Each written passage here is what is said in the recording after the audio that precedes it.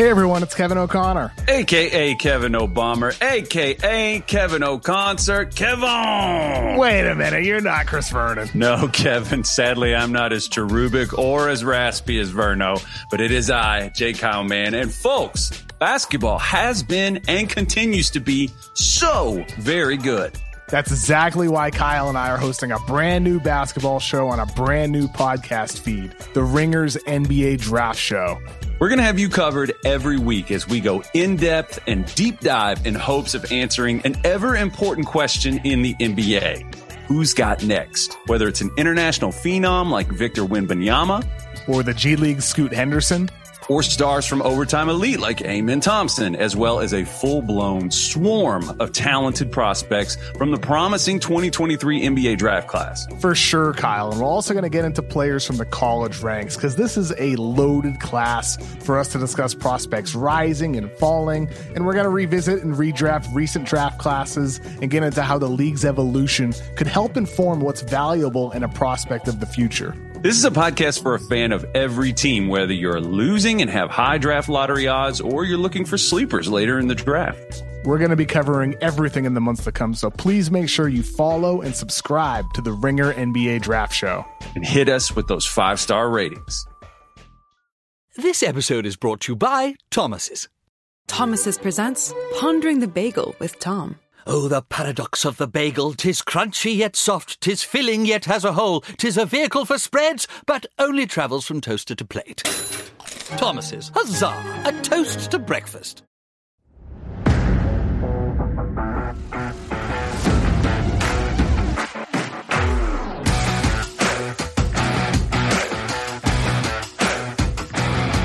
Does that not blow your eardrums out? No. I have sensitive ears, I think. Oh, I was like a big scene guy. I was at all the show. That's a lie. I didn't go to any scene. That's what they called us emo guys back in the day. You ever get in a mosh pit? Once, I think. I didn't really do as much moshing as I wanted to. That's always been a dream of mine. The one thing that's really motivating my weight loss is to be able to crowd surf. That's really the only reason. Health, who cares? Crowd surf, yes, please. What do you have to say about that, Michael? You've all of a sudden gone unexpected quiet. You okay? I will say this. Here we go. The motto on the Ringer has become hot takes. Everybody has a hot take that they always share. That's hot. I think most of them are generally wrong, which I'm always wrong, so I can't really complain. And I'm not complaining. My hot take, though, to be Ringer-esque, this is a Simmons-inspired, a Russillo-esque. Vernon doesn't do the hot takes as much, which I like. I can't wait to hear what this hot take is. Hot take, lukewarm opinion. Let's call it that instead. Hot take's a little too catchy for my liking. 2020, that's a year. That draft class in the NFL, National Football League, will be the greatest, will go down as the greatest, the GOAT, greatest hobby draft class in the history of football. That is my contention. Is this the opener? I thought this was just a segment we're doing in the show. What do you... You think I'm burying a lukewarm opinion somewhere down the line? No, you start when you've got an ace in the hole. Unlike you, who takes his Giannis and benches him like an idiot, I put my workhorses to the front of the line, pal. I don't bench so there you go. Giannis without a reason. I had a reason. Okay, that is fine. I'm glad for that take. I cannot wait to show you some data I pulled because I think there's a number of people who feel that that's not the case, that the year that you feel is the best is not the accurate year. But I'm going to lay out my reasoning. Let's do this. Let me get my reason. Rundown. I already gave the rundown of this. You can do it after. We're going right into the take. I've been very lenient with the nonsense lately. Not today. 4 quarterbacks. My contention is by the end of this year and moving forward, 4 guys out of that draft class top 10. By the end of next year, I believe 2 of them, if not more, will be top 5 in the league. I'm not going to give you the names yet, but it's Burrow, Herbert, Hurts, and Tua. I'm not telling you which one are top 5 next year, but those 4. I think you have what I would consider a top 3, and is going to go down historically as one of the greatest wide receivers of all time in Justin Jefferson. You've also got Chase Young, who I think is going to be a generational type talent defensively, et cetera, et cetera. It's a bunch of other guys too. But there you go. So there's your hot take. CD Lamb. I like him as well. Secondary guy, but fine. All right. Michael Pittman. Brandon Ayuk, Jerry Jeudy. I'm just saying, loaded draft class. Headlined by quarterbacks. The hobby revolves around quarterbacks. Do you want to add anything here? I'm trying to. You've jumped around so much that we've skipped the rundown, and now I don't know where you want to go with this. Jonathan Taylor Thomas is in that class. Jonathan Taylor Thomas is a national treasure, and you know that. But okay, go ahead. That's my thought, though. Okay, let's dive in deeper after the rundown. Listen, we're doing the rundown every episode. It's just a fact. I thought we were doing the monologue to open. I didn't know, but the monologue then is the same thing as the segment that we go into. So usually the monologue would be a little different than the segment. So that's where I got confused. But now that you're not confused, can we just skip the rundown and get into it? No, because we didn't do the... Okay. All right, go ahead and cut this first part of the episode, Carlos. Just cut. No, I'm in a good mood. You're right. I'm with you. Go ahead. Okay, here we go. Go ahead. We're not cutting anything. We're going to do best hobby draft class of all time. Who is it? In Michael's opinion. We're going to go right from that to a little hot start NBA. We'll talk some new blood, see who's really taken off. We're going to talk new releases. We're also going to bring up a subject that I wanted to talk about, which is ideas for fanatics for reinvigorating the card market. And then we'll touch on your mailbag. Now we'll get right into our big picture. 2020. Already talked about it. There you go. Now, some people are going to argue that is not true. We've got all these other quarterbacks that are so phenomenal and great. So Jesse has prepared a list. I want you to give me the names of the people who are starting quarterbacks in the NFL right now. We're going to just fly through this because my contention, all four of the guys I mentioned are top 10 this year, which is not really a stretch. They will be top 10, maybe top 5 by the end of next year, and quite possibly this year as well. Justin Jefferson, by the way, top 5 right now, top 3 in the game, no question. Jonathan Taylor Thomas, same thing. Jonathan Taylor's a top 3 running back. Having a bit of a down year, but fine. So go ahead. Give me the quarterbacks. Just rifle through them. To be fair, the information that I have pulled is based all on QB, not wide receiver, running back, or anything like that. Okay. Give me the starting quarterbacks in the NFL right now today this year. Baltimore Ravens, Lamar Jackson. Yes. I would argue he is better than those 4 guys this year and next. Buffalo Bills, Josh Allen. Fine. Mahomes too, by the way. Let me save you some time. Those 3. Yes. Bengals, Joe Burrow. He is in the class. That's what we're talking about. Now, Browns is Deshaun Watson when he gets back. I'll say yes there too. So by the way, you're going to go through the rest of this list. Those 4 to me are the only locks. Deshaun, Lamar, and quite frankly, I don't know if Lamar is an absolute lock over Joe Burrow or Justin Herbert or either of the other guys. Tua is having a great season, 6-0 and starting. Hurts is 8-0. I bring this up because the hobby in 2020 football, I think, is one we're going to look back on. It's unbelievable. But I'll go with those 4. Mahomes, Allen, 1 and 1A, better than anybody else in the league. I think Deshaun, when healthy, is as good as just about anybody in the league as well, if he ever comes back, which who knows. And then Lamar Jackson. Give me the rest of them just real quick. Broncos, Russell Wilson. I don't even need the team name. Just give me nope, not anymore. He's a Hall of Famer. Not anymore, though. Not right now. Top 10. Davis Mills. Nope. Sam Ellinger. Please. Trevor Lawrence. Okay, maybe next year he's a top 10 guy, but I'm not taking him over any of those 4. Next. Patrick Mahomes. Already talked to him. Derek Carr. Nope. Justin Herbert to Mac Jones. Nope. Zach Wilson. I think in 3 years, potentially, but no. Kenny Pickett. Please. Tannehill. How dare you? Marcus Mariota. Kyler Murray. Kyler's probably a top 10 type guy. I'm not taking him over any of the other 4 this year or going forward. PJ Walker. That's the guy who checked me out at Kroger earlier? My cashier? No. Justin Fields. Interesting the last few weeks, but certainly not in the class of those 4. Dak Prescott. Again, probably a top 10 guy because we're talking about how weak this quarterback class is in the NFL right now, the changing of the guard. I would take all 4 guys from the 2020 draft class above Dak right now. And of course, moving forward because they're much younger. Jared Goff. Nope. Aaron Rodgers. No. By the way, Rodgers is garbage this year. If you've watched him play, and I don't think it gets better next year, that's a list that's a guy who has been a cemented top 5 guy, top 3, best in the league last year, if you want to argue. I'm taking all 4 of those guys over him this year and next year. Stafford. No. Cousins. Underrated, but no. Andy Dalton. I mean, you laughed at that. Come on. Daniel Jones. Nope. Jalen Hurts, Trey Lance, Geno Smith. I mean, great story this year. This year, quite frankly, he probably is going to end up with it as being a top 10 guy, but no. Tom Brady. Absolutely not. I mean, you cannot put... Now, if we're talking one game, if I need a quarterback to win, I'll take Tom Brady at age 93 over almost anybody. But this year, those other 4 guys are winning more games and are playing better than Tom Brady. Next year, when Brady's 46, that is the case as well. I just said we've gotten so caught up in the narrative being, well, everybody who is new is overrated. This stuff is overpriced. I'm just going to go back and get the all-time greats like an Elway, a Montana, a Marino, a Peyton Manning, because they're cemented. We saw the exact same theory, by the way, in basketball. Zion got to such a height, and it was like, man, but Zion, he's just a new guy. He's crazy overrated, which was true, by the way. I'm going to go back and get a Patrick Ewing, who's a top 10 center of all time. I'm going to get a David Robinson. I'm going to go back and get a Vince Carter. Like that's what caused the initial boom in the 90s stuff. Mm-hmm.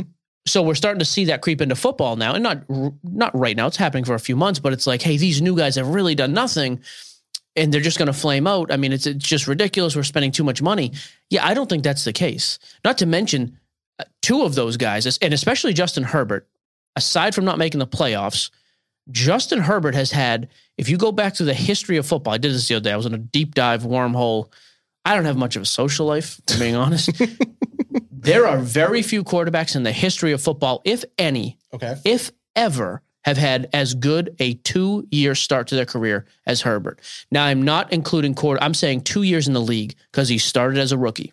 So if you were benched, like Brady didn't play his rookie year at all, first year he starts. You know what year he won his first Super Bowl? The season? 2002? Oh, the game was in 2002. It was 2001. So that's correct. So his second year was great. Not statistically because it wasn't as much of a league, but he won a Super Bowl. Mm-hmm. But he didn't play his first year. So again, just guys who have played their first 2 seasons, Herbert is literally as good as anybody who's ever had a start to their career. Joe Burrow, despite missing most of his rookie year, look at what he did last year in his first full season. I'm telling you, this class is going to go down as being unbelievable. Can we talk a little bit about what the NFL professionals feel about this? I guess. I just want to make a devil's advocate point because I looked up NFL.com did something similar as far as they ranked every quarterback class since 2000. And 2020 is high on this list. However, they have rated it as 4th, not 1st. 2004? They have rated... Hang on, don't just say it here. Is 2004 above it? 2004 number 1. Is number 1. Yeah, erroneous. Why? Why do you say that? Okay, so here's the thing. Again, we're going to make a big stretch here. Okay. You've got 4 Super Bowls just out of those big 3. So Ben Roethlisberger, Eli Manning, Phillip Rivers. Mm-hmm. Eli, despite what people say now, it does not matter. Eli is top 10 statistically and has 2 Super Bowls. He is a first ballot Hall of Famer, as are the other 2. I realistically think Herbert, I think 2, if not more of these guys, I think let me just say it this way. I think the career resume, when it's all said and done, of these 4 will be more impressive than those 3. And I know that's a stretch because those guys put up great numbers. Statistics are going to go out the window to a degree. Way more of a passing league now than it was then. So the numbers are going to be warped like that. Okay. But I also think, Burrow in his second year went to a Super Bowl. Hurts this year. Like if I gave you those 4 quarterbacks against the field to win a Super Bowl this year, it's probably a close race. I would argue the Eagles are the best team. Miami hasn't lost with Tua. Burrow, you count that out in a big game. The Chargers kind of the X factor. So it's super early on, but that is my contention. I do. Okay. So that's one. I'm trying to think of the other classes here. Hang on. 2 other classes. From 2000 onward. I don't remember 2000 at all. Was it 2000? I'll tell you, it's much closer to 2020. So 2018's got to be in there. That's 3rd. In 2017. Yep. Okay. So 2017, you just have the big 2. Well, you got the big 1. You got Mahomes, and then you got Deshaun Watson. It also includes Trubisky in there. Please. Yeah. But Mahomes is going to go down as one of the greatest quarterbacks of all time. But is Mahomes and Deshaun's career going to be more impressive than these 4 combined? That's a toss-up. Now, I think Mahomes will go down as better than any of these 4 individually, no question. Okay. But I would put the career of these 4 up against those 2 at the end of the day. Yeah, I'd take that bet. When did you say that Brady was first drafted? What year 2000. was it? 2000. So he won his first one the year after. Correct. But there was no other quarterbacks either in 2000. That's why he's not on there. Well, 2018, it does include Josh Allen and Lamar Jackson. Baker. And Darnold? Yep. And Darnold. Yeah, so then that's an interesting one. Do you take Lamar and Josh Allen? No, I would take these 4. Again, cumulative resume. Mm-hmm. I'll take these 4 over those.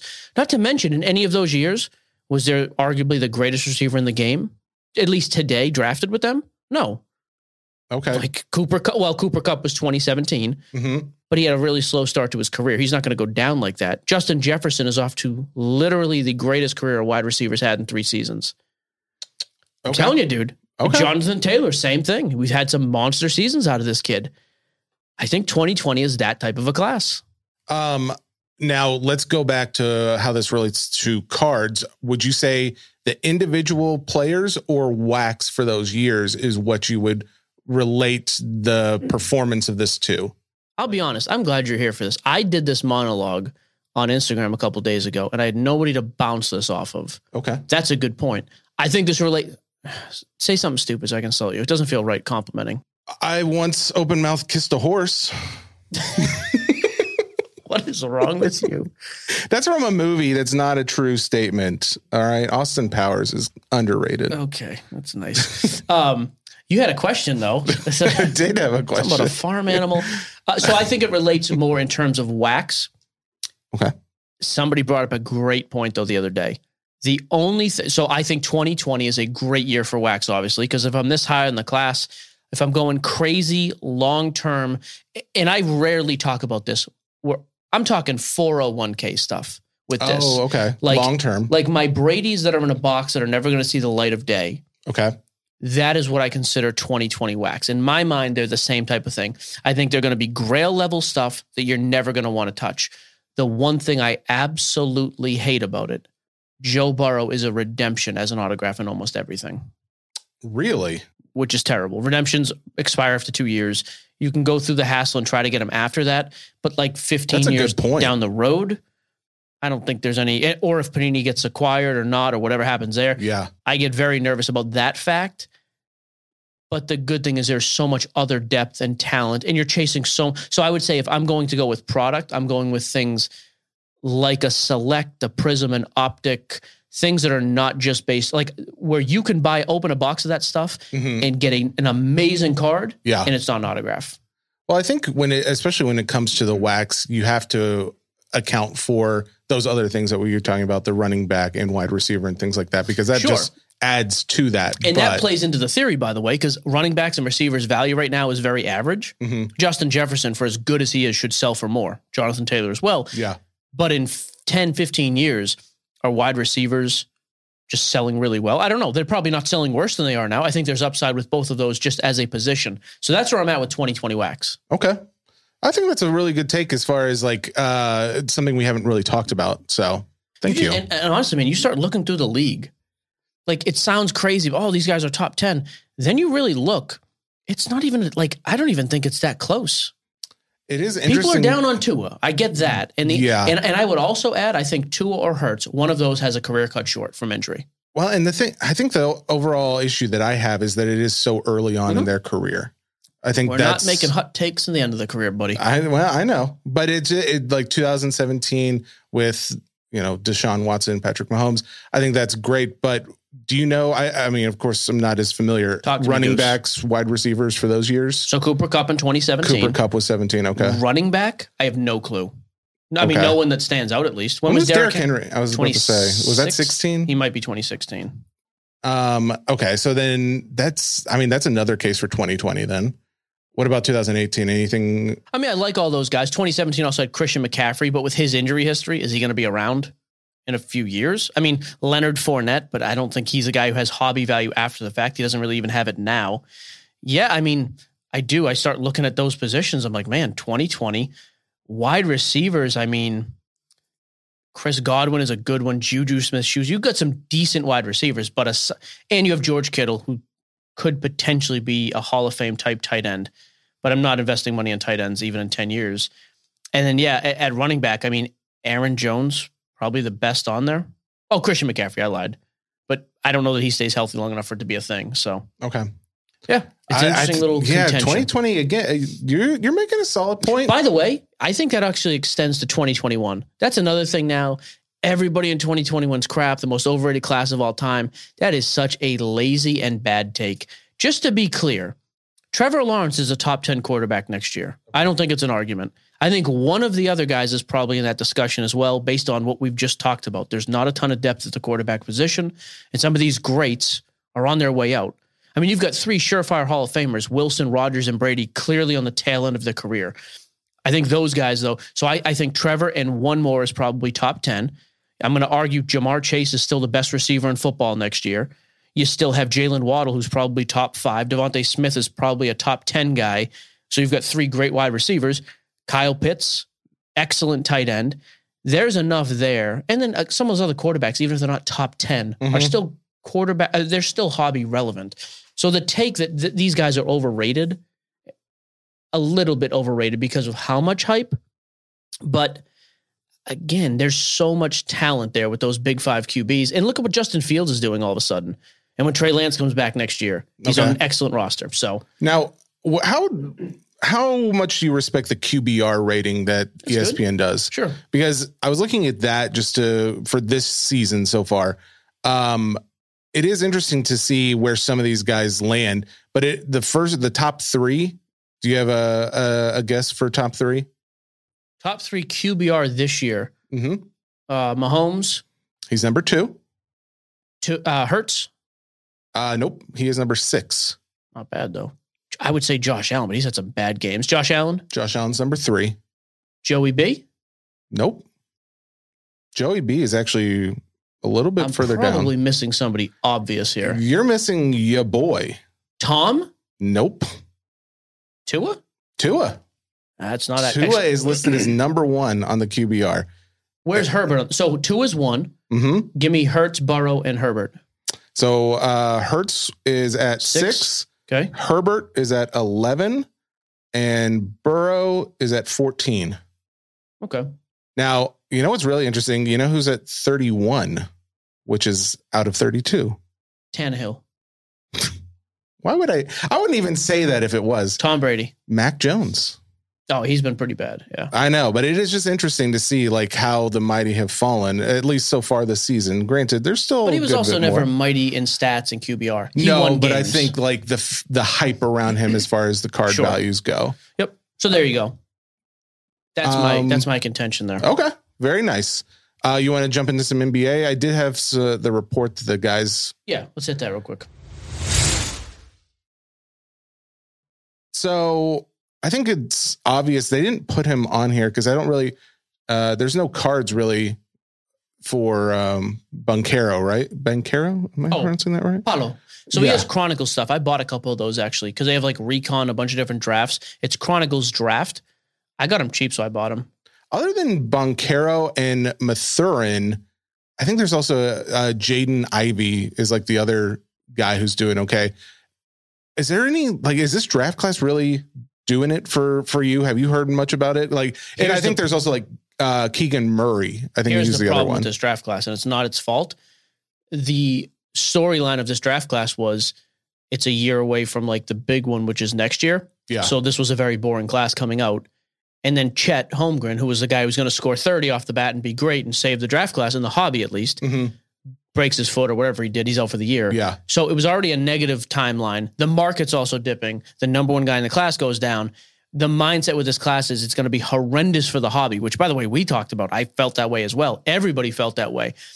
They are outperforming that sentiment so much because of the elite scorers at the top. Not to mention Banchero is like a legit 25-7-7. Like he's actually really, really good, but it takes a lot to change that sentiment. Yeah. The sentiment is it's garbage and everything's cheap. Doesn't help the fact either that there's no product coming out right now. Well, like if you had pro uniform product coming out this week and Banchero just going off for 35, Banchero, whatever. Awesome. But yeah, that's the biggest issue I have with. Well, and the fact too that he's not on a winning team, right? You mentioned that before. That team's a couple years away. Yep, as are they all. So like all those kids. But so who else do they have? Like who's doing well? It's not really. So the ones that are doing well as far as in their card values to go along with it, Donovan Mitchell. Dude's averaging 32 points a game. Yeah. Is there a reason his cards are cheaper now than at the start of the season?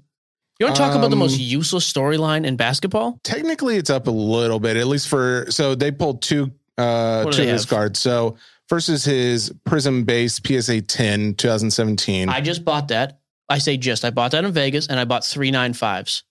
What's the 10 going for? The 10 was going at the beginning of the season for $52. As of today, it's $72.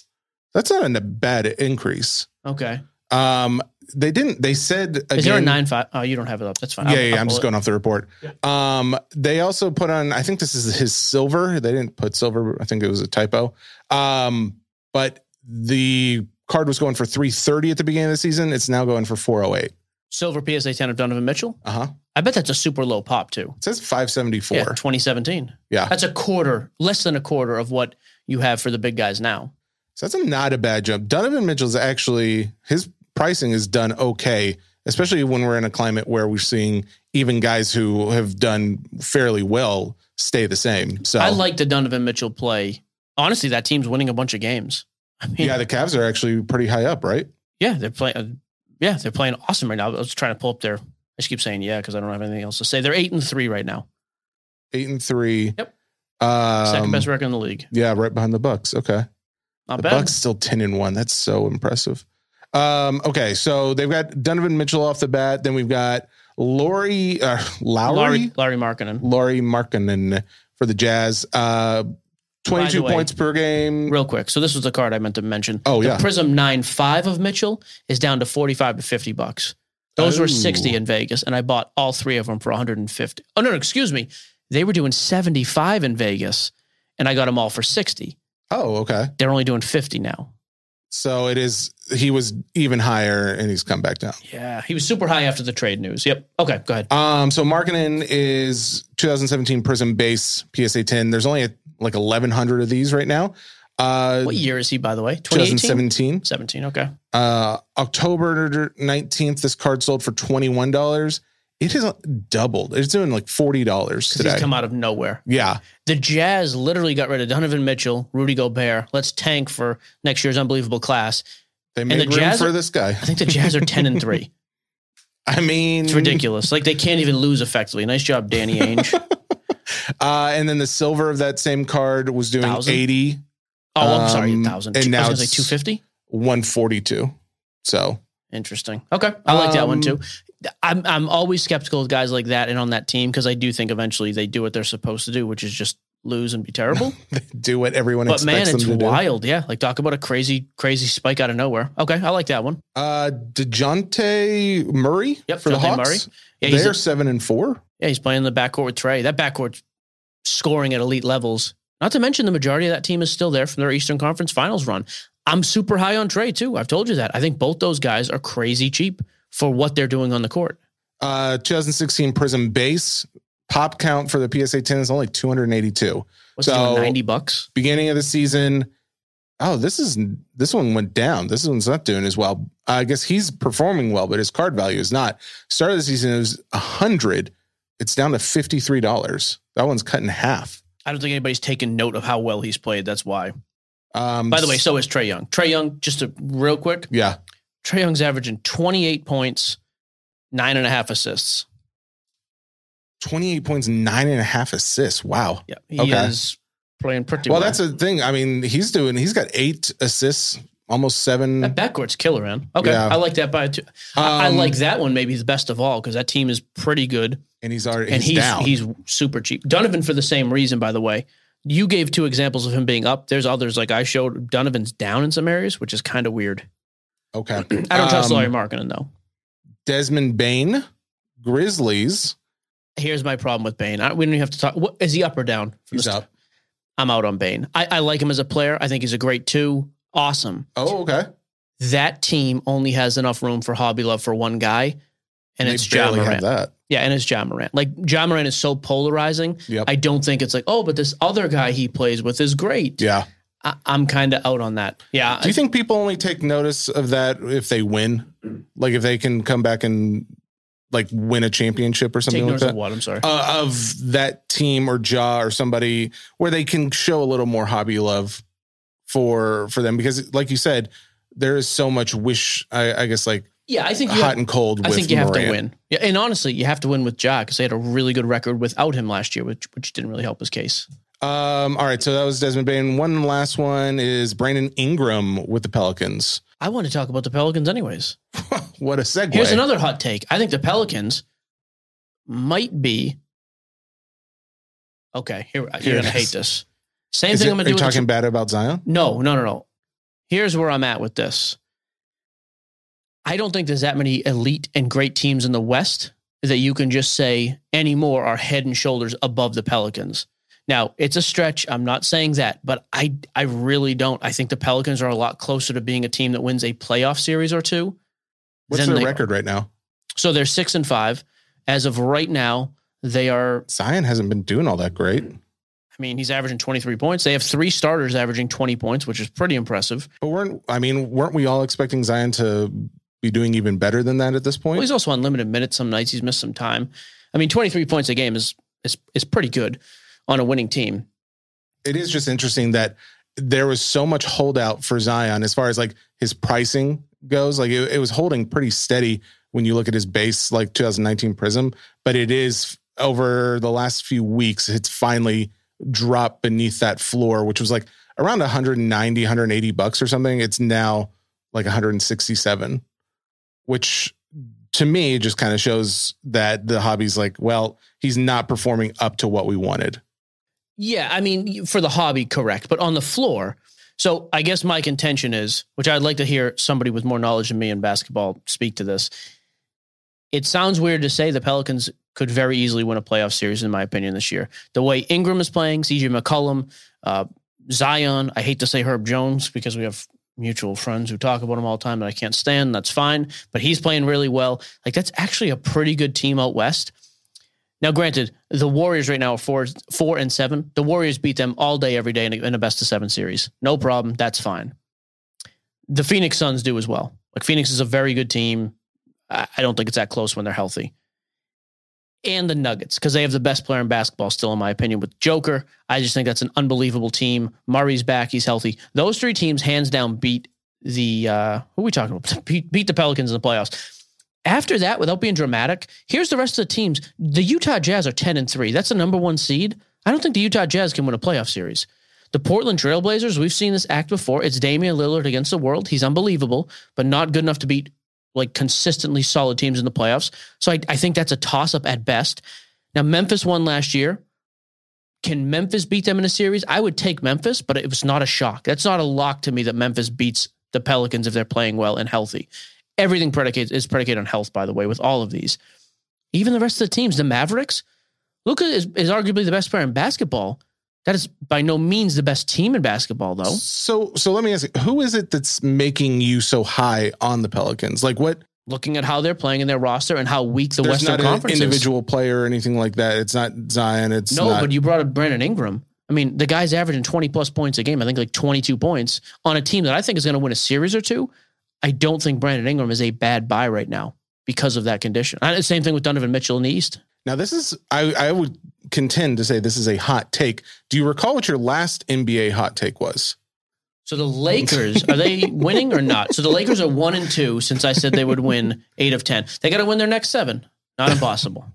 Call me when it's wrong. I'm not saying you're wrong. I just want to, let people know how much faith to put into that. All right. Let's talk. I bought a Zion Prism PSA 10. Yeah, I was going to say, didn't you just make a little investment? $10.50. Worth a shot. I think it's going to spike from here, so we'll see. A Zion Prism 10, not silver, just base? Silver. Oh, okay. I'm sorry. What is that going for? Yeah, $1,200-$1,300-ish right now. So I got it for $10.50? That's 20% off. I was happy. That's not bad. I want to know what this is. What could Fanatics do to reinvigorate the card market when they take over basketball and football? All right. So this is a question I've been getting a lot of guys reach out to me when it comes to like the positivity of the market, because they know I typically have a positive take. And this has been an idea that's been floated around of what could or should those responsible, those in charge do. And I wanted to see if you had a take, because there's a few ideas that have been thrown out there. I was just curious what you feel about. Do you have some ideas about like what's that? Okay, I'd like to hear them. So first one would be maybe something similar to what Panini has done with NFTs, which is offer some kind of reward. Like a chase. What do they call that thing? This is great audio. We're going to sit here and brainstorm in silence. No. Not a bounty.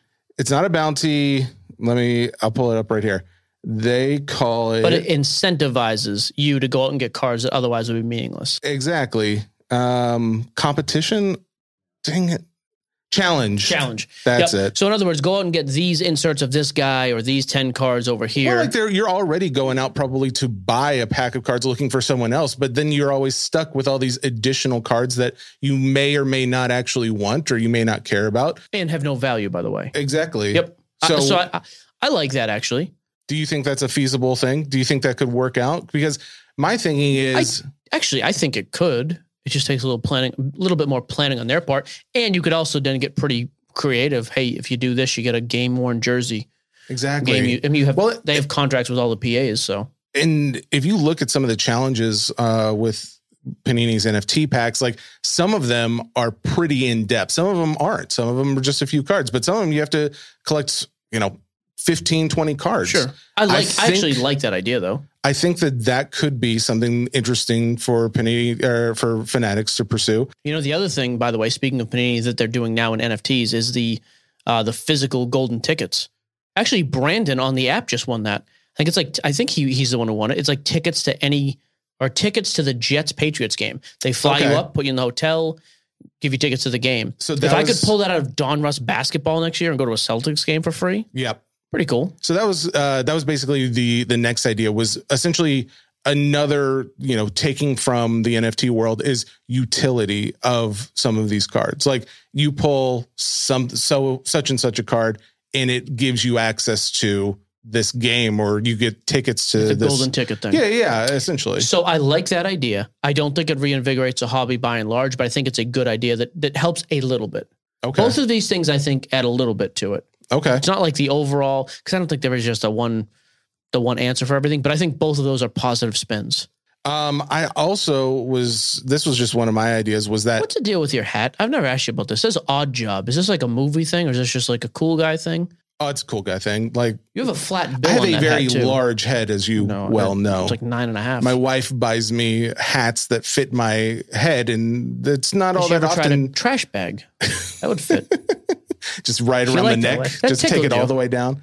I just imagined myself with a trash bag on my head. I went to a hipster joint today. What was it called? Oh, I don't know. You've never. By the way, I was like, let's have like bacon. Like I ordered like a whole breakfast. I was like, add bacon to that. He's like, we don't have bacon, but we have bacon infused jam. I was like, did you go to Barista Parlor? It wasn't Barista Parlor, was it? No. It's next to that place, Mitchell's. Or just a whole little Nashville. Okay, if you're looking at Mitchell's, the place next to it, we went to that pub. To the left of it, it's to the left across the street. Same side of the street. Keep going. Oh, I haven't been to that place. It's okay. And then Josh took 19 minutes to order his coffee, and the waiter was all about it. So, I want like a pressed and steamed. Oh, he loves. And milk. And then as I'm walking out, they have like a whole bakery section. This is compelling stuff. I kid you not. Weren't we just talking about a thing? I don't care. The name on the cookie was literally gluten-free, vegan, everything cookie. Not everything, apparently. There's no real egg, milk. There's no flavor cookie. I was not thrilled. All right. Josh led me astray. That's what else is saving the hobby? Hipster moment. All right. So a moment when you go to a game, an opportunity for signings, live signings. Again, cute idea. I think it's cool for some. Mm-hmm. Doesn't reinvigorate the whole hobby, but it's a good first step. Okay. I find it hard to trust vegans. Last one, set completion prizes. Like you collect the entire set. Right.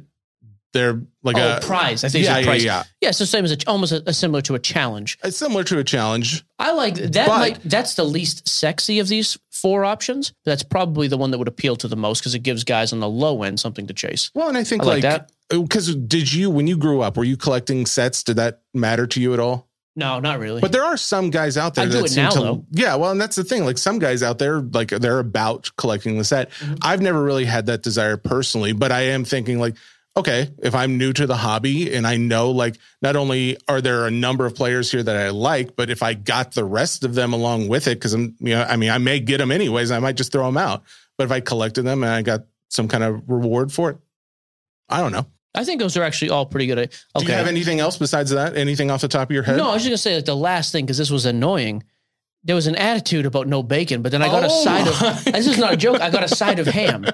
I was like, you're killing the thing either way. Why can't I get bacon? Why am I a murderer now? Okay, no, those are great ideas. Limit production run on some stuff. I do think that's a big idea. No overpopulating of cards. Okay. So we don't have a new junk wax era, which is we're not going to, but just limit that. Limit the amount of SKUs. We don't need 50,000 new products every single year. And I do think it would be important if we're going to do some things. I would love to see a total separation of church and state, meaning product X is a retail product and that is it. Because what we've seen now is Prism Hobby is great and it's awesome. Everybody loves it. But there's 50,000 SKUs of Prism in retail. Now, the plus side of that is for a cheap price, you can get into retail Prism. That's great. But the downside is it then just floods the market. We've got all these other different inserts, all these other different colors and refractors. It's too much, in my opinion. Here's the thing. So I think some things need to go only hobby, only retail. In the retail stuff, make it a decent brand and print the crap out of it. And you know what's great about you and me is that you see it from your perspective and I see it from mine, because that idea is great for the guys who are already in the hobby. But I don't think if you're not in it, guys would care about that or really even know why that's as big of a deal as it actually is. So I think that you have to combine essentially both of what we've talked about. I agree. Yeah, I think there's... And again, having said all of that, if the economy is in a recession next year, like they're saying, I don't think any of these things, all of a sudden reinvigorate everything, but they are positive steps in the right direction. Well, the reason why some of this came up was because Maddie B, if you recall from Vegas, when we went out there for the Mint Collective, Matt Bubar, I believe is how you pronounce it. Oh, yeah. Yeah. Your buddy from the Brazilian joint. So Maddie Well, you B, stole the pineapple. I didn't steal. It's all you can eat. You can take the pineapple. Pineapple's on top as a display. It's a garnish is what it was. Most people can't even reach that. So he sent me this quote from stuck with that, Bill. The co-founder. I got billed. Co-founder of Upper Deck. This guy, his name is Richard McWilliam. Let me read this quote for you, okay? You're gonna have to just pause the ADD. Best. I am trying my best. This is something for the market, for everybody listening. If you're in the card market, take note. Okay. It says, my personal philosophy in life is that positive things come from positive acts. If we have a hobby, which is positive, the people in the hobby are positive. They're going to be instrumental in making this hobby grow, and they're going to be instrumental in keeping the hobby positive. When you have negative feelings in the hobby, you're going to have a negative hobby. I believe that we've gone through a lot of our growing pains. A lot of people jumped into this hobby not really understanding what it was. A lot of people jumped in and said, hey, I can make a quick buck and be a happy guy. But I think a lot of those people have left, and there are a lot of good people still involved in the hobby. If we can get this positiveness going, so when you walk into a card shop, you're having fun again, it will have a lot to do with making it positive. But I think in the long run, the people that are here now are the people that are going to stay and help make it positive. Here's what is really interesting about that. That quote was from 1994. Oh, good. I was going to say, because Upper Deck has no business speaking on the state of the hobby now. Talk about a company that's contributed nothing in the last decade. Could you cannot disagree that statement could just as easily be applied to today.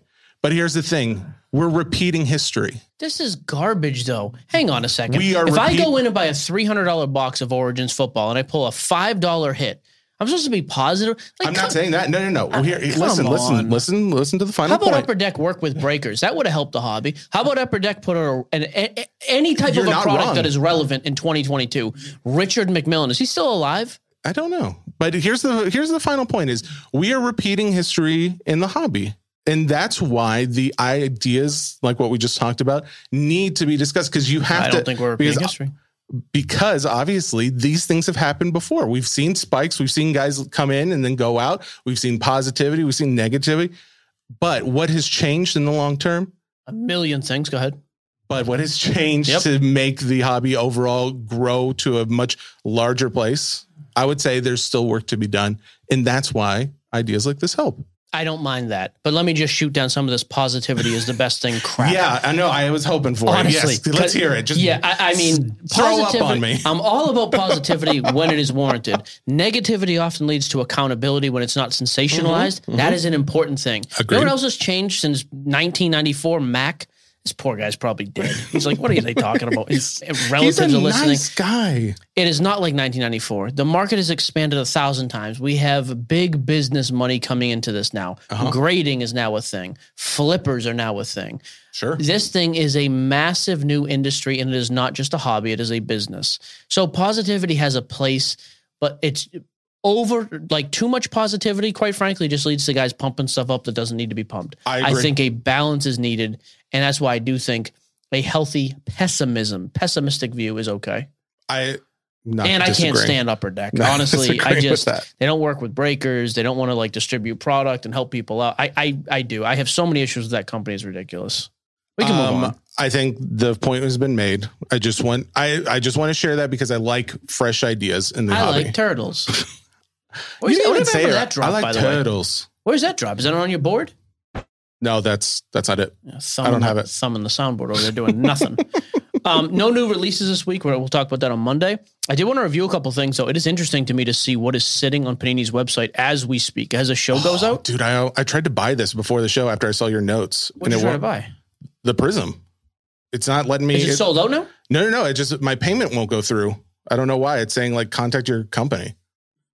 It's not. Sounds good for it's not a balance issue. Is it still for sale on the homepage at Panini, though? If you go to the homepage, you should just be able to see them scrolling with prices. Yes, Prism Soccer is still available as of an hour ago. Okay, so all of these were available when I was prepping the show today, which is surprising at these prices. 11 a.m. Central Time on the 10th. So Prism World Cup Soccer is $429. Origins football is $270. Certified football is $205. Select basketball is too expensive. I actually looked around a little bit. At $700, I'm out.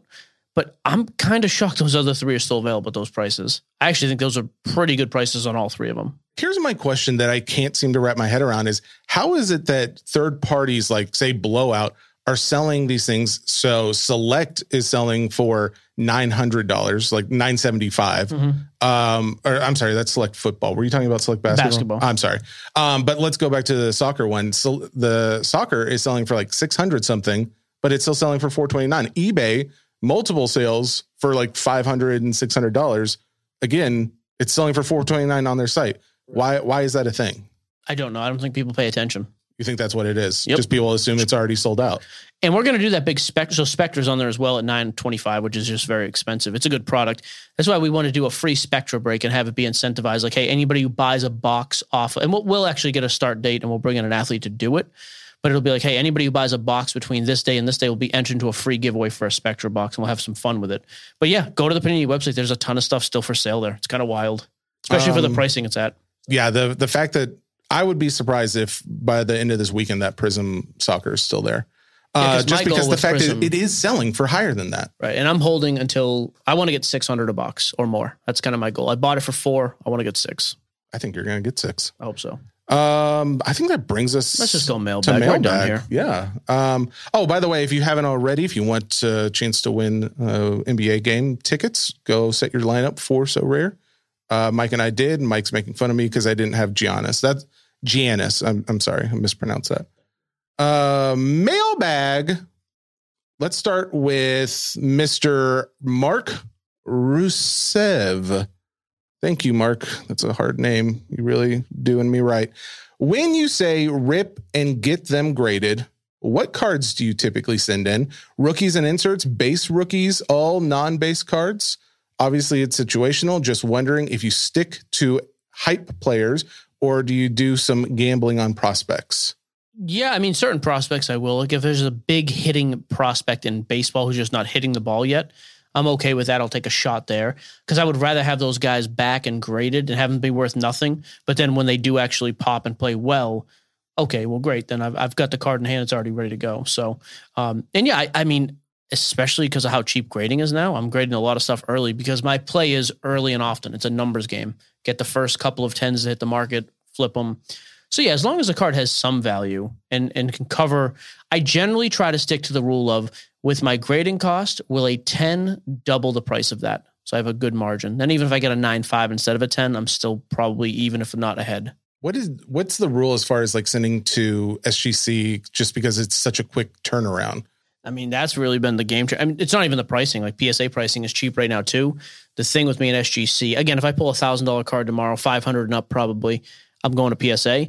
But with SGC, it's $18.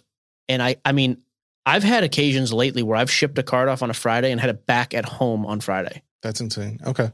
Again, you talk about speed and first to market means a lot in these things. So I actually think I think that's a big deal. He also goes on to ask, Mike, what's your go-to platform to sell singles? And Jesse, what's the next wax buy and hold move you're looking at? What is it?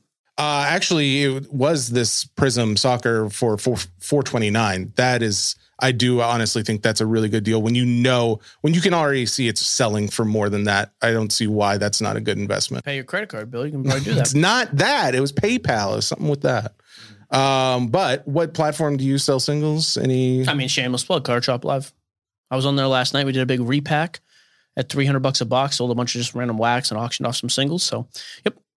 Michael Provost wants to know, with the market becoming more selective with products people are buying, will Fanatics and Panini be more selective with the products they produce? This is a good question. I hope so. Because there's some products I just think have not done well traditionally. So hopefully they just stop being made. Because I think even that starts to water down the market. It seems like that is going to be the case with Fanatics from all we've heard. So I hope they stick to that. Here's a question for you. Which would you prefer? Them continue to make those products, but with more limited print runs, or less products and more print run in the products that do exist? I'm actually fine with either one of those. You want one of them, but you don't have a preference. Fine with either. Yeah. Okay.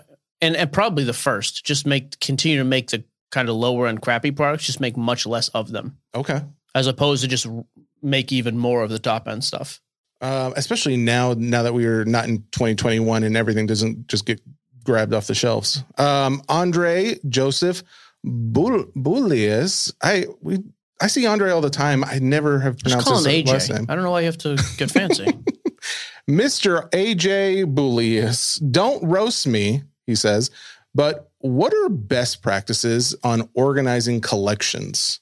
He goes on to say by sport, team, or by year, by set. Do you have a preference? I actually just everything I have in my Zion cases is just by player. Just by player. Here's my Tatums. Here's my Jaws, my Brady's. Yep, straight by player. Of course, if that's different, if you actually are collecting a set, Oh yeah, my sets I have in different binders. Like my Marvel set is in numerical order. My Sign of the Times auto set, the same thing in alphabetical order. But yeah, I don't know. I just keep them in the box. I don't know if he asked about blogs. I don't know. Oh yeah, I have no idea about blogs. Oh yeah, any blogs to point to us? Yeah. Andre's a big soccer fan. Adam Graver, what is the best place for comps on non-sports cards? I actually think Card Ladder does that as well. Card Ladder and eBay. I mean, Card Ladder picks up data from eBay, PWCC, all of the areas. So the thing with Card Ladder is you have to access sales history. To access sales history, you have to have the paid account. Oh, if you want that, we do have the link on our page, Sports Cards Nonsense, under card services. You get 15% discount, yada, yada. That's all good and great. If you can't access that, then there's always eBay sold listings. Like that's typically where I would go. James Zaccadini. All right. With the hobby boom slightly in our rear view and many wondering if we will see a spike again in the near future, what do you think were the biggest contributions to the boom? My favorite question, by the way, he gives 5 options. Favorite question of the week. Rank them. Yep. So 1 being stimulus money, 2 nostalgia, 3 Gary V, 4 2018-19 NBA draft class, and 5 COVID and being bored at home. Far and away number 1. This answer is not even close. I didn't even think you were going to have one. You know what it is? Boy. You're going to get this wrong, which makes me happy. Your guess? It's not a guess. This is absolutely the reason. I think you're going to say number 4, 2018-19 draft class. COVID and being bored at home. You do think that? Oh, not only do we have more people spending and buying in the hobby, break rooms everywhere were just full of people in the room, hanging out, talking about things. People started doing content. I started doing content because of that. That's what brought us in the content game. Okay. I mean, so many people did that. It is far and away COVID and being bored at home. Would you say that COVID also played a part in you dropping or getting out of the breaking game? That's exactly why. It's caused the values to spike, but it also caused the fear in me. Like, hey, if people can't pay rent, I mean, the country was shut down at that point. Yeah. If people are losing jobs and not paying rent. I think that was probably before the stimulus checks started going out too. Yeah. And I was just like, I don't know if they're going to have expendable income anymore for baseball cards. Yep. And I had accumulated, I mean, dude, I had probably close to $1 million just in inventory at the house when COVID started. It's insane. In cases. I remember the boxes just everywhere. Remember we had to get rid of my kitchen table of the 2-bedroom apartment. Yeah. So fun. COVID being home board, not even close, number one. Number two, though, I say not close. Number two was actually a result of that was nostalgia. Hey, I'm hearing about baseball cards. People are talking about it again. Man, I really loved this card when I was a kid. I want to come back. Boom, nostalgia. It happened to be perfect timing with 2018, 2019 draft classes. All of a sudden, we had Zion, somebody we'd never seen before. And talk about a perfect, I mean, across the board, really. So if you go in Zion, unbelievable. We're off the heels of Ohtani in 2018, who set the hobby on fire at that point. But then 2 years later, we've now got Wander. It was 2019, which was even bigger. Jason Dominguez, though, was in 2020 Bowman, which dropped in April of that year. Okay. I believe he was the highest selling prospect auto to come out in the history of Bowman, which is insane. Really? So you got Zion, highest ever at the time. Yep. Jason Dominguez, Joe Burrow, 2020, because he said 2018, 2019 NBA draft classes. It's a little bit off. It was the 2020 class. Dominguez, Zion comes into the league, finally plays. Joe Burrow is unbelievable. I mean, you had one in every sport. Yeah. Pretty hard. Gary V had some effect, but I don't think Gary V and influencers in general had as much effect as people think. It is funny because I don't think at the time I even knew who Gary V was until like maybe towards the end of 2020. Yeah, and I liked him better when he, like his financial stuff I was listening to. When he got in the hobby, I actually didn't like his takes there by and large. Stimulus money, by the way, useless. This is the most overplayed.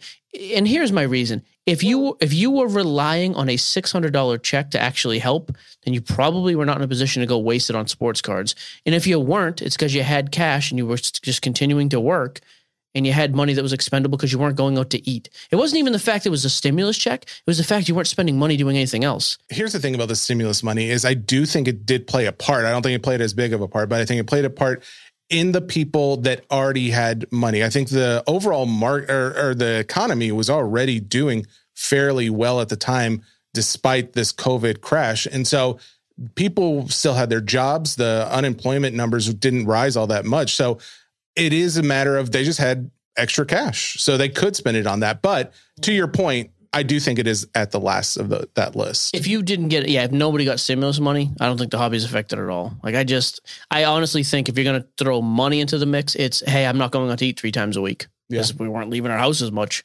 You know, I was saving. I'm not going on vacation. I'm not going to the movies. I'm not going to a baseball game and spending $300 for my family. I have all this other expendable income. Well, the thing they didn't put on here either was crypto. I mean, a lot of the people who bought into crypto also bought into cards. It did, but I don't think it contributed to the boom as much because those people were already in the card market. It contributed some, but it was a select few and they were already there. The boom was all the new people coming in because they were bored. They wanted something to do. They like baseball cards. James, one of my favorite questions ever asked, by the way. Thank you, James. Yep. Steve Dugan wants to know. I hate this question. Just kidding. Worst question I've ever seen. Yeah. With the market being where it is, does artificial hype created by pop culture still have similar effects in cards as it did a year ago? Absolutely not. And that is very clear. We had the Jeter documentary, right. Nothing. We've had championships, MVPs, different things happen off the field, off the court, whatever. No effect. Even different things too, like people dying, which used to have a huge. Bill Russell passed, obviously. Not much of an effect on his cards. The Willie Mays documentary, which he cited, not the case. So no. We've talked about this a few times. I don't think there's been anything in this year really that you could point to and say that pop culture reference did something for that guy's value that lasted more than a day or two. Correct. Don Getters. So we already kind of covered this, but we can ask the second part. So second part of the question is basically non-QBs. Are non-QBs like Micah Parsons, Jamar Chase, Waddle enough for Wax to hold value? Right. So in the first part I should have said, so if only one of the 2020 QBs holds, comes out and actually sticks. 2021 QB class. funny he says it, like a Burrow or Herbert. Yeah. So Mac or Trevor. If only one of those guys sticks around, can the other guys be enough to hold value? Not at current values because it's based on other people being very, very good too. But it's enough to hold value to keep it relevant because there'll still at least be some big time chases there. Manuel Flores wants to know time. Oh yeah, you're right. You're right. Thank you, sir. Manuel, first time, long time since you fine gentlemen are talking about the greatest hobby draft class. This is for me. Mm-hmm. Jesse, name your top 5 DC villains. About to start a PC and need Sports Boys advice. I can't name 5 DC villains. Darkseid is probably the bad guy for Superman. Yeah, he was in Superman. Who killed him? Who killed Superman? Was it Darkseid? Doomsday. Yes. Oh, was it Doomsday? Wasn't Doomsday the dude? I thought it was Darkseid, but you may be right now that I'm thinking about it. I think I'm right. I can't remember. Is the Joker a DC villain? He is. So I think Joker is my favorite, but I do think Darkseid is the more intimidating foe. And then the rest of them after that, it's hard because it's just not as. Let me see. Google most popular. You just most popular DC villains. Yeah, I'm just pulling it up there. There's a lot of them, but none of them are all that great to me. Give me some names. Who we got on there? Prometheus, Parallax, Anti-Monitor, Crime Syndicate. That's a name? Darkseid is number 1 on the list. Doomsday killed Superman, I'm telling you. That is funny that the DC comics, the bad guys are not as prominent. It could be our own ignorance, but... This is the comic I had. Oh, Ra's al Ghul he was in the Batman movie. Doomsday was he the one who killed him? It is. Yep. Okay. In the Batman versus Superman, I was totally thinking was Doomsday. In the comics, by the way. Well, in Doomsday, he did technically kill him in Batman versus Superman. Okay. He came back. I'm totally thinking, I'm forgetting all of the Batman bad guys, like Mr. Freeze, Poison Ivy, the Riddler. Now, here's the thing: the Riddler in the new Batman, I thought that was actually pretty. He did a good job. I agree. Okay, sorry. Well, that's a long tangent, just because this is something I really enjoy talking about. But Joker and Darkseid would probably have to be my 2 biggest, and then after that, it's a hodgepodge. I think that's our last question. No, there's a couple more. Tyler Rodriguez. I need to refresh. I like this one. Halfway through the season, who's your prediction to face the 49ers in the Super Bowl? By the way, the 49ers have as good a chance as anybody. If I had to pick a team in the AFC right now, I'd take the Chiefs. And then Jason Tennant, what do you consider some of your favorite sets based on appearance/looks from the last 10 years for major sports? Yeah, so different sets. I thought the first time I saw the downtowns, the stained glass, some of that stuff was really cool. But if you go a little bit, well, he said 10 years. Dynasty Baseball's first year, I thought was an unbelievably cool looking set. I actually think the Spike set from Dynasty is awesome. The only problem is the card is about an inch thick. So it comes in that big snap down.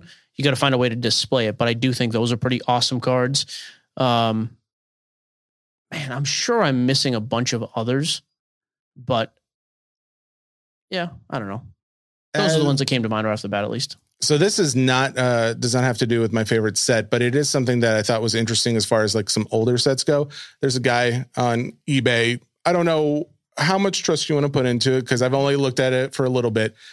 Junk Wax Investor is his name, but he puts out this list of top 10 highest selling basketball, baseball, football. He even does hockey and non-sports cards from the Junk Wax era that are selling right now. And it basically just does a top 10 list of what cards are doing the best as far as sales go. I thought it was really cool. A lot of it's, stuff that you're not thinking of because it's not Jordan, right? It's Patrick Ewing. He had a PSA 10 of his 1993 Ultra just sold for almost $2,000 from Scoring Kings. And then there's Karl Malone's 1993 Ultra, also from Scoring Kings, just sold for $1,100. Oh, that 1993 Scoring Kings set seems to be pretty hot if you can get a 10. Finest refractors might be the greatest thing of all time. Oh, and really? Old school EX Century. Oh, those are both, that came up a couple times. Both older than 10 years, by the way. So it doesn't fit what Jason's asking, but I love those two. You know what also is really weird? So coaches from the 1991 Skybox, from the Barcelona 92 games, the they're going for like $700+. I don't understand it, but if you have any coaches from those games, there you go. But yeah, that's a plug. I have no idea who the guy is. I just found him today, but I thought his videos were kind of helpful. That's our show. Who is on Monday and Thursday next week? Do we have guests or no? Not on Monday, but Thursday. So you guys may have remembered that Chris McGill don't remind him. Was supposed to be on today, but he wasn't. He's sick, but he'll be feeling better by next Thursday, and he'll be here. I think next week's actually a pretty big release week, so we'll have some release talk.